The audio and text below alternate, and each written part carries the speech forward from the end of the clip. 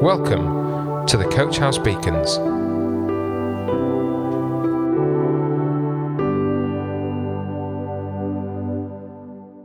Hello everybody, welcome to today's Beacon. Am I good enough? In an age when everybody is a mini celebrity on the social media websites, we find ourselves in a situation where very often we compare our lives to others. We have access to private information about other people, like what they are eating, where they go, and who they are hanging out with. In the pre-internet era, we only knew what our close friends were up to, where they went on holiday, or if they had any big days coming. We could only see their holiday pictures when they were physically sharing them with us, in person, not on a screen. When you scroll through your social media and you feel inadequate or not good enough, that's when you compare and despair. This can cause anxiety and depression. I know I've said this before, but please allow me to repeat it. There is a strong link between social media and depression and anxiety. The University of Pittsburgh, the School of Medicine, have done research in this area and they found strong links. One of their studies of young people who spend an average of an hour a day checking their social media accounts found that more than 25% of them have high indicators of depression.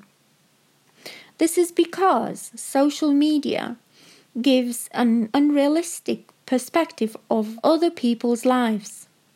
It filters out the bad and it showcases only the good. We all know that this does not happen in real life. We all go through highs and lows. However, feeling inadequate or not good enough does not happen only when online on social networks. It can happen in a family. It can happen in a group of friends, even in a church.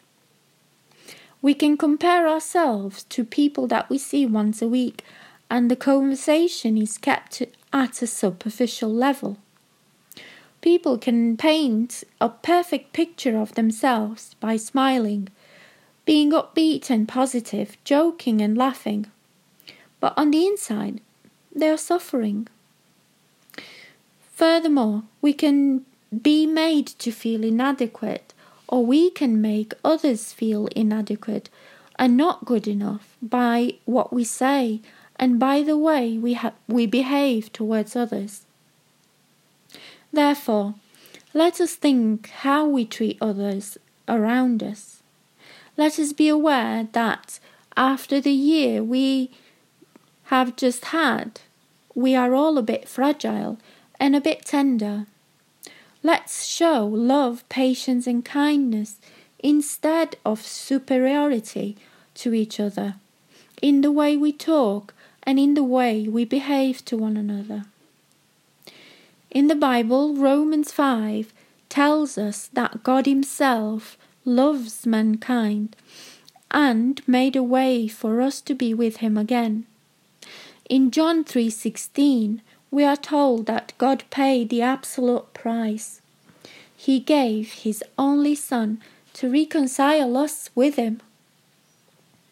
And throughout the Bible, God declares His love for mankind in so many ways. Let us read a few of His declarations and promises. Since you are precious and honored in my sight, and because I love you, I will give people in exchange for you, nations in exchange for your life. This is Isaiah chapter 43 verse 4.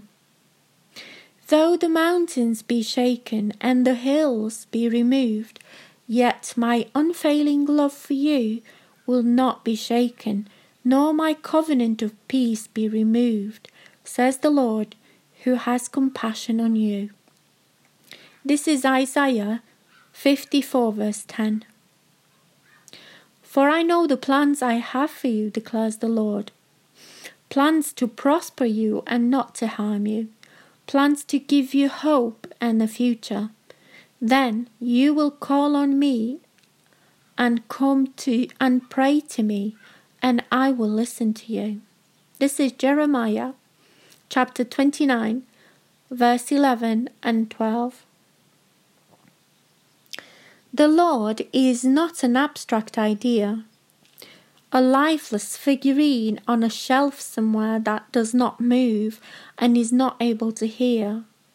The Lord is all-powerful and omnipresent. He is real, and He is identified and glorified by His creation as He deserves. This is what the psalmist says about this. The heavens declares the glory of God. The skies proclaim the works of His hands. Day after day they pour forth speech. Night after night they recall knowledge. They have no speech. They use no words. No sound is heard from them. Yet their voice goes out into all the earth, their words to the end of the world. In the heavens God has pitched a tent for the sun. It is like a bridegroom coming out of his chamber, like a champion rejoicing to run his course. It rises at one end of heaven, and it makes its circuit to the other. Nothing is deprived of His warmth. This is Psalm 19 from verse 1 to 6. Since we are loved by such an awesome God who cherishes us so much, let's be encouraged and stop putting ourselves down. Let's look at His love and promises instead of looking at our limitations and shortcomings. My dear friend, the Lord loves you as you are. You are enough. Coach House Beacons, the Coach House Church Daily Devotional. To find out more, join us on Facebook, Instagram, or on our website at www.coachhousechurch.org.